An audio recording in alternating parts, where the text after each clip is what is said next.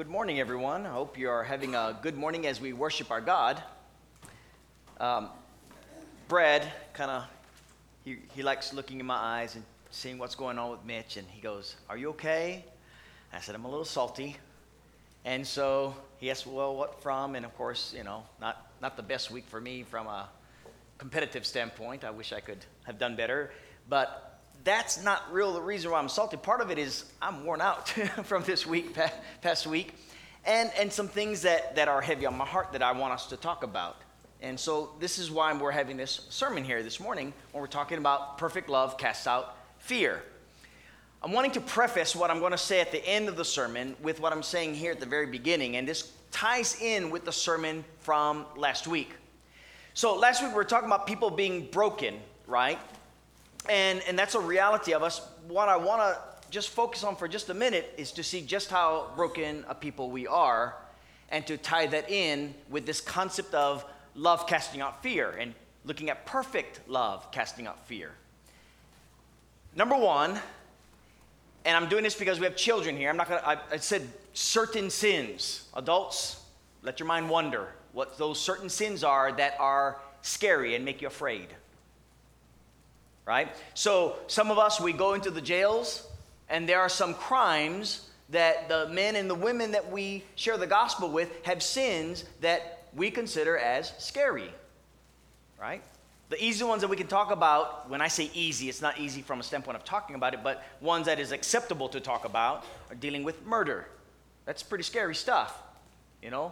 What happens if someone is a murderer or has a past of that, or someone that has maybe intense anger, and they burst out into just rage? Would they be scary to be around? How about someone with PTSD? All kinds of range, including anger, that can come from it. I've come to know individuals that struggle with PTSD. What happens if they are in your midst? How do you deal with that? Right? Mental illness. We have a brother in Christ that shared his heart with us last week with regard to mental illness. He's not the only one. There's many Christians that deal with mental illness. That's some of the brokenness that is life, right? We know this, brethren, but there is somehow a taboo within the body of Christ that we don't really talk about it.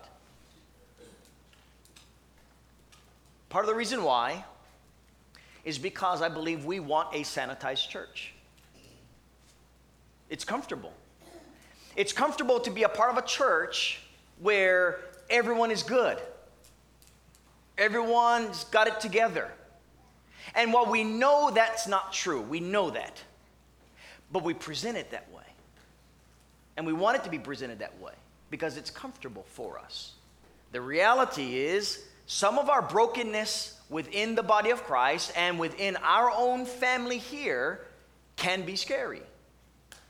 And while we are talking about these things, there is just this concept, not only within the body of Christ, but even in our society, that those around them display or voice their concerns about such fear. And I think it's legitimate to voice concerns about fear. I think it's a gift of sorts, and I put that in the bulletin article, that fear can serve a good purpose. So fear in and of itself is not wrong, right? Although the very first time you see it in the Bible displayed, Genesis chapter 3, right? Remember, after Adam and Eve sinned, it is only then that when God is walking in the midst, they hide from God, and God says, where are you guys at? Well, we were afraid because we were naked. It's the first time you hear fear, and there's something about it that is beyond the immediate context of that displays itself in a way. So when we take that concept of fear and now tie that into the body of Christ and those that we're trying to reach the gospel to, which is not just going to be someone who is only going to live in a neighborhood that I live in and live a life that I live, that looks like me, talks like me, acts like me, and then, okay, that's a good candidate for the gospel. We know that that's not the way our Lord limited his search for souls, right? Take a look at this. In Matthew chapter 9, as Jesus is in the midst of of two different individuals, he basically says, I did not come to help those who are well. I came to help those who are sick. I did not come to call the righteous. I came to call those who are sinners, if I can paraphrase what Jesus was talking about. And there are those that we have that we just perceive as individuals that would make for good Christians. And I'm going to tell you right now, we don't say it this way, but somehow we practice it at a certain level this way. We want someone, as I'd mentioned earlier, that has it together. We don't want someone that comes in and their lives are such a wreck, so long as it doesn't affect me. Then I'm okay if they're a wreck, because they're not affecting me and my safety or the safety of those whom I love. That's what we think. Jesus went after them all, right? 1 Corinthians chapter 6, verses 9 and 10. He lists all these various sins, and he says, and such were some of you. Look at some of the lists that include murderers, among others. Or lists of homosexuality, of adultery. And there are some sins that were like, okay, you're okay with this sin. You can sit next to me. But on this sin, I don't know if I'm wanting you to sit next to me. I didn't put a scripture on it, but we see in the scriptures where Jesus goes to individuals that people are afraid of. Demon-possessed individuals. Right?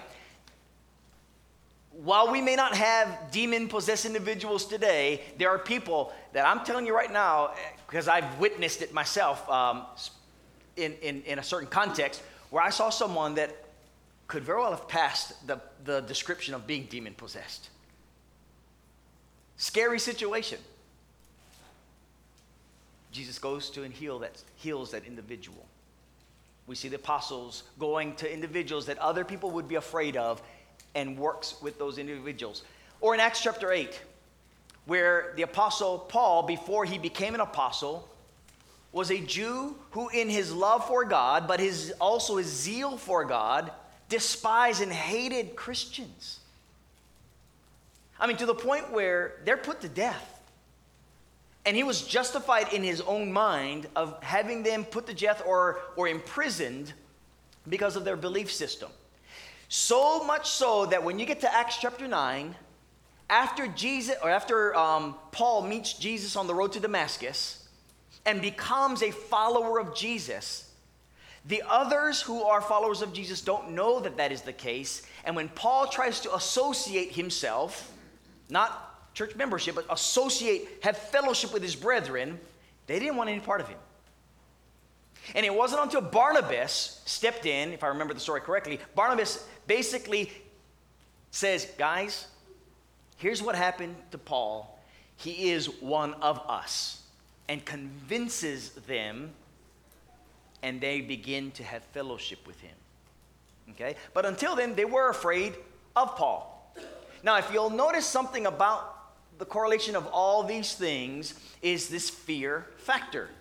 Because when God is reaching out to us, he's not just reaching out to just all the people that fits this small mold here. We're a variety of people with a variety of brokenness in us. And including the severity, the intensity, the saturation, if you will, of this brokenness that, frankly, at times can seem overwhelming to us. Overwhelming because it's not part of the bubble of life that is mine. Right? Get this. 7 years ago, before Jim and Shirley came here, and before we began doing as a congregation the work in jails and prisons, I guarantee you many of us were afraid. Guaranteed. Now, because we have about 30 of us going into the jails at given times during the week, that's not as a big deal anymore. In fact, our minds and our hearts have broadened and enriched our concept of who we share the gospel with. See, the thing is, though, when the people, the men and women that we're sharing the gospel with are incarcerated, they're not in this room. They're not 24/7 living with us. I'll give you a further instance along these lines. Bonnie gets released from jail, and now Bonnie is out, and Bonnie comes to worship with us. There were some that were saying, she's got a record. Yeah, she does. It's her past. She doesn't have it together. That's right. She doesn't. I'm telling you right now, Bonnie still struggles. By the way, FYI, Julie got a phone call from Bonnie yesterday asking for more prayers. Her her daughter, Maria, not doing well. And if you know Bonnie's past with her family, and a lot of her family does drugs, and she's asking for prayers because she wants her daughter to be alive. And so life gets messy, is what I'm saying. And times it gets ugly messy.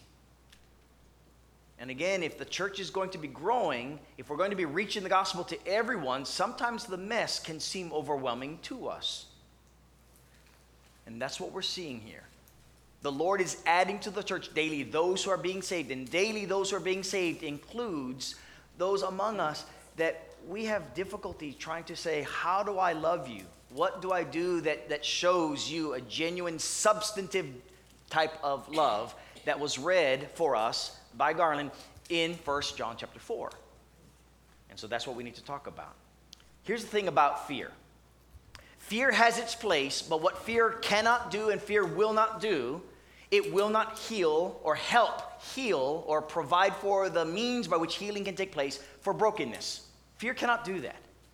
What fear limits itself to is self and those who are considered in this realm of self. Right? So if I'm afraid of someone breaking into my house, fear makes sure I get locks that work.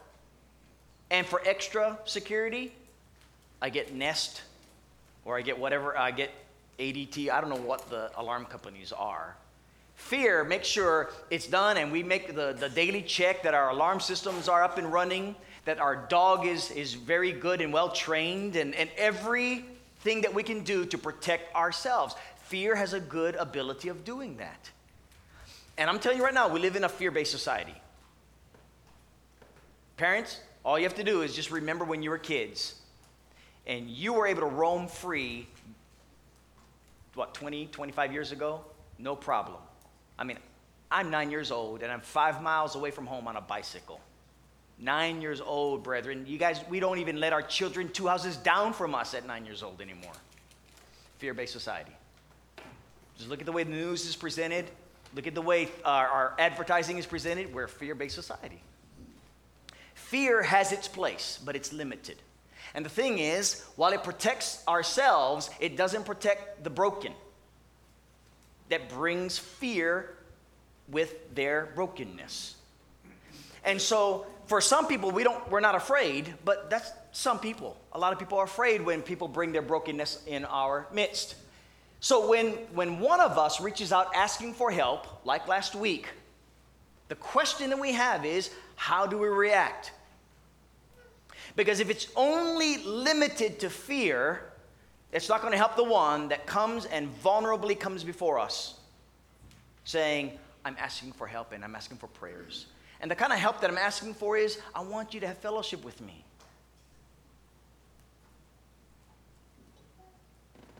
Brother, I'm letting you know right now, this is why when Brad asked me how I was feeling, I'm feeling salty, is because of last week.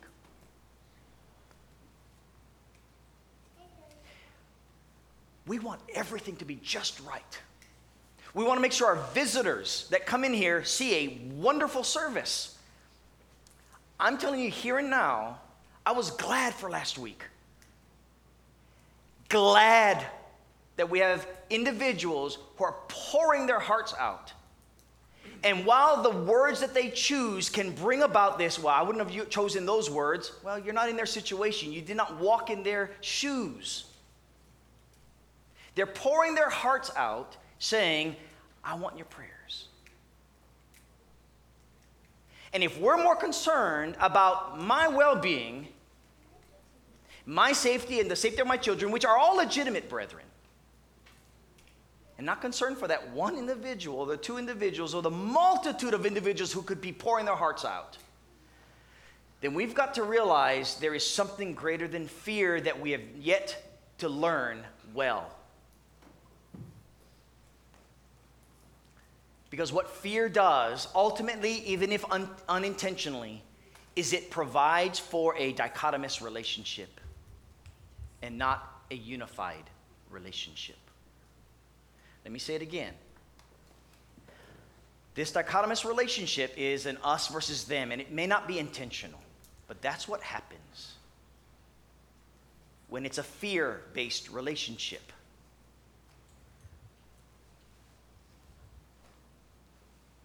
We may not see it, but that's what happens. That's the reality of where it leads to, unless love steps in. And here's what we're talking about, right? So we were reading out of 1 John chapter 4, and the context may be broader than its immediate context of John 4, but the principle is there, right? Perfect love casts out fear. I'll share this. So in the spirit of wanting to know my brother, and by the way, this brother asked me, can we meet together? And this was before last Sunday, and I said, absolutely. And of course, after last Sunday, legitimate concern for my elders, for me. No different than, 14, 15 years ago when I go to South America and I'm wanting to preach the gospel in a very dangerous area, and the elders are saying, I don't know, Mitch. You got to think about your family. You have 3 beautiful daughters. You have a beautiful wife. You want to take care of them. And absolutely. What they were saying was, in a very tender, loving way for me, for my benefit, is, please don't go and preach there. That's what they're saying. It's no different than when Peter was basically saying, Lord, even if everyone else forsakes you, I'm going to be there to protect you. When Jesus is saying, I need to go to the cross. Like, no, we're going to make sure you stay safe. Get behind me, Satan. There's a higher plane at work when Jesus is intending to go to the cross, and Peter is more in protective mode. And the same thing was true those 15 years ago, protective mode. And same thing true in this past week, protective mode, because they love me. And we need to love our brethren that are being vulnerable as well. Go and spend some time with our brother. Get to hear him pour his heart out. I'm so glad I did. You get to learn some things about someone. And you get to pray for them in a way that you haven't. You get to understand the story of their life better. No different than the men and women who have been incarcerated, where we might prejudge them, and then we get a chance to sit down with them and talk to them and hear their story, and all of a sudden, they're not as scary anymore.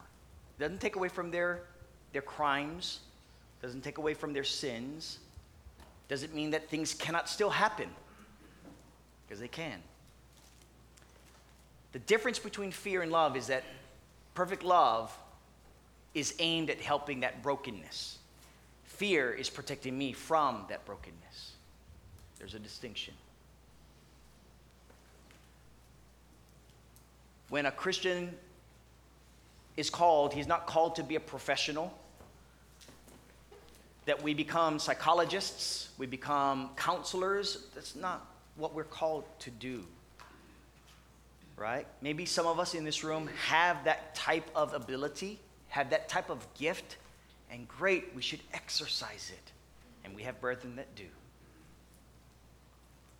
Not all of us have that ability, but all of us do have the ability and the calling to simply love one another. That's the song that we sang. That's the scriptures that are rampant throughout scriptures that we have read, because that's what we're called to do, right? I want you to look at verse 9 of 1 John chapter 4. I'm going to read it one more time, as Garland had read for us. And I want you to zero in on this aspect of our calling. 1 John chapter 4, and focus in on verse 9.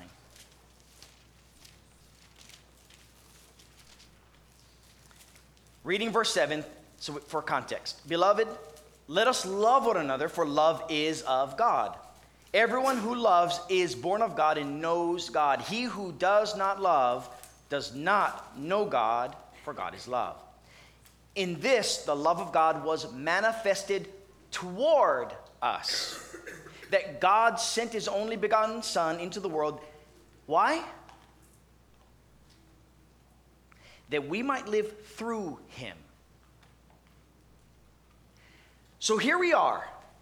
We are all kinds of broken mess of a people, and God sends his Son to die for us. There is the love manifested toward us.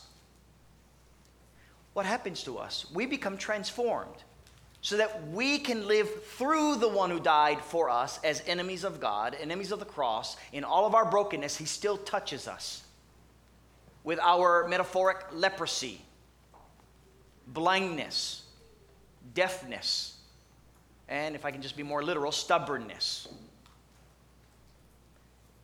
and hatred. And he still loves us. And while we can be a very wicked type of people on this planet, he still dies for us. In the same way, we are living through him and touching other people's lives. And what that means is that we don't love them at a distance like this. At times it gets dirty. At times we risk our lives. No different than a police officer going on the highway, helping someone even as simple as changing their tire, risking your life while there's cars going at 70 miles per hour on the interstate. Sometimes helping another person can get risky. And you can get hurt or worse. It happens. But maybe there's another need for another sermon called Suffering in the Name of Jesus Christ, because many people were willing to go to their death for the cause of Christ. And we're more concerned about our personal well-being and limit our fellowship to that concept. We need to rethink this concept of love. We need to rethink our concept of sharing in each other's burdens. Because sharing in each other's burdens are not limited to just, something that is so simple that it doesn't make me uncomfortable. And sometimes as we grow, we're going to continue with growing pains. We're going to have moments that are not perfect. We're going to have moments that are ugly in the body of Christ. And that may come even in the form of someone who steps into this room, comes before the congregation, and makes an announcement that we don't want to hear. So, sorry to be very, very bold about my soapbox. I could have said my personal thoughts. I could have said something different, more politically correct. But just for a moment. As I mentioned to you, I thank God for last Sunday, because it is in my personal estimation, the Lord's church, if we're ever going to truly grow in the Spirit of Christ, it has to be willing to have moments like last week where we become vulnerable so that we can open ourselves up asking for prayers. But here's where the conflict arises. Conflict arises with traditions. Our tradition over the years, and this is a tradition, by the way, and some of you are going to nod your head, yeah, this is a tradition, and others are like, no, it's in the scripture, I can't find it yet. If someone sins publicly, what are they supposed to do publicly? Confess their sins. That's a tradition, by the way, brethren. I'm asking you to find the scripture. If it's a public sin, you have to confess it publicly. And in fact, you need to do it in front of the church. Because there have been for decades, even here in Franklin, Tennessee, churches that teach this very thing. Public sin, public confession. Private sin, private confession. And at times, we are okay with private sins becoming public. But in moments where it affects me and brings me fear, makes me uncomfortable, private sins are no longer good to be public. Keep it private. That's our traditions, and sometimes we're not very consistent about applying those traditions. That brings me back to this. If we are genuine about reaching souls, if we're genuine about not being this status quo, modern American church, belonging and confessing to Jesus Christ, where everything looks good, everything is just shiny, and I'll tell you, that's the church I want to be a part of. Brethren, That's not the healthy church as far as Scripture is concerned that I personally want to be a part of. I want to be a part of a church that has to go through struggles, because struggles are the very trials that test our faith. Struggles are the very things that mold and shape us into being compassionate human beings. It's the very struggles that saying that my bubble that is limited like this becomes a little bit more expanded through those uncomfortable moments. And what that doesn't mean is that you don't take precautions by virtue of satisfying fears to some extent, because that's exactly what you do. You lock those doors, right? Someone can still knock on the door, you can let them in, right? And if it's not safe, you don't let them in. Is that how we do the church, though? I'll let you in, you're safe. I'm not going to let you in, you're not safe.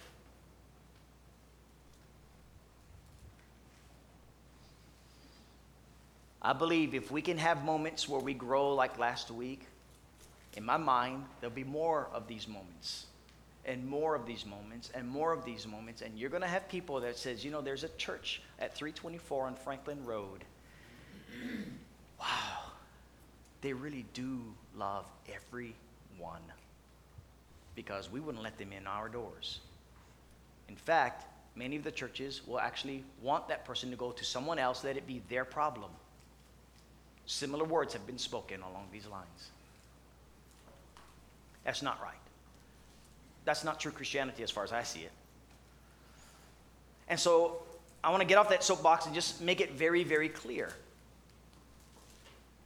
What dictates your heart? Because the answer is what we want it to be, and we want it to be love. We don't want it to be fear.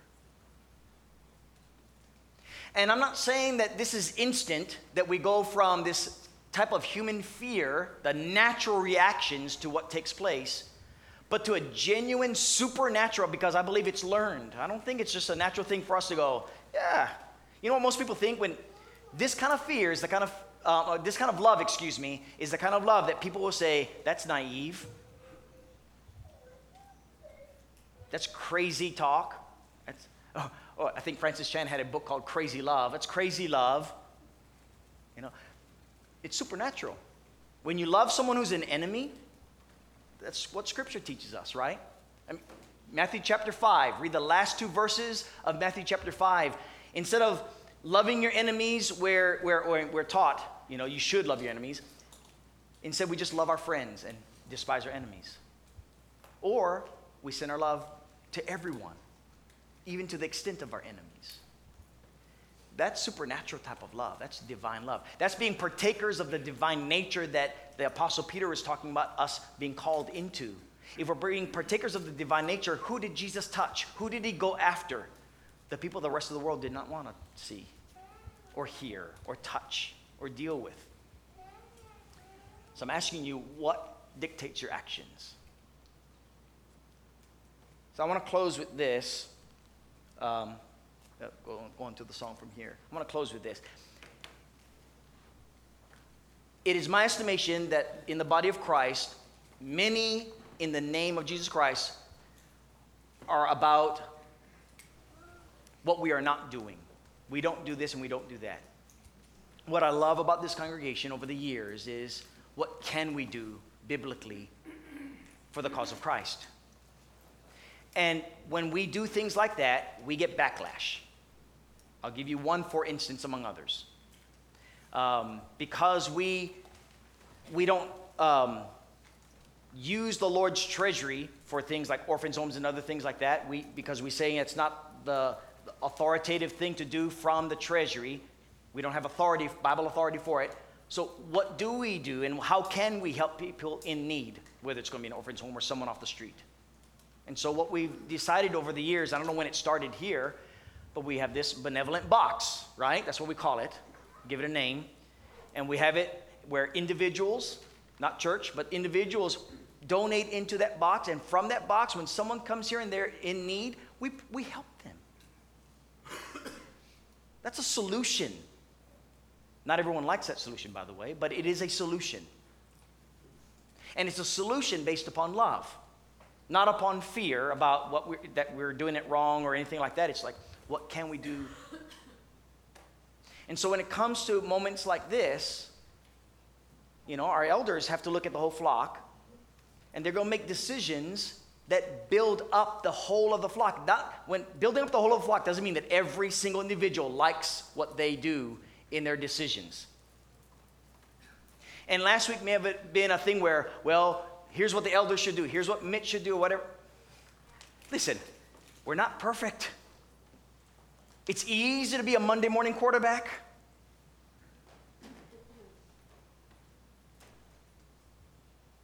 And I will reiterate personally, and I stand as firm as I can stand on this.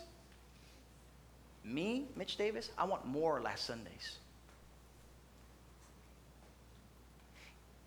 Even if it means that you're upset with me for it.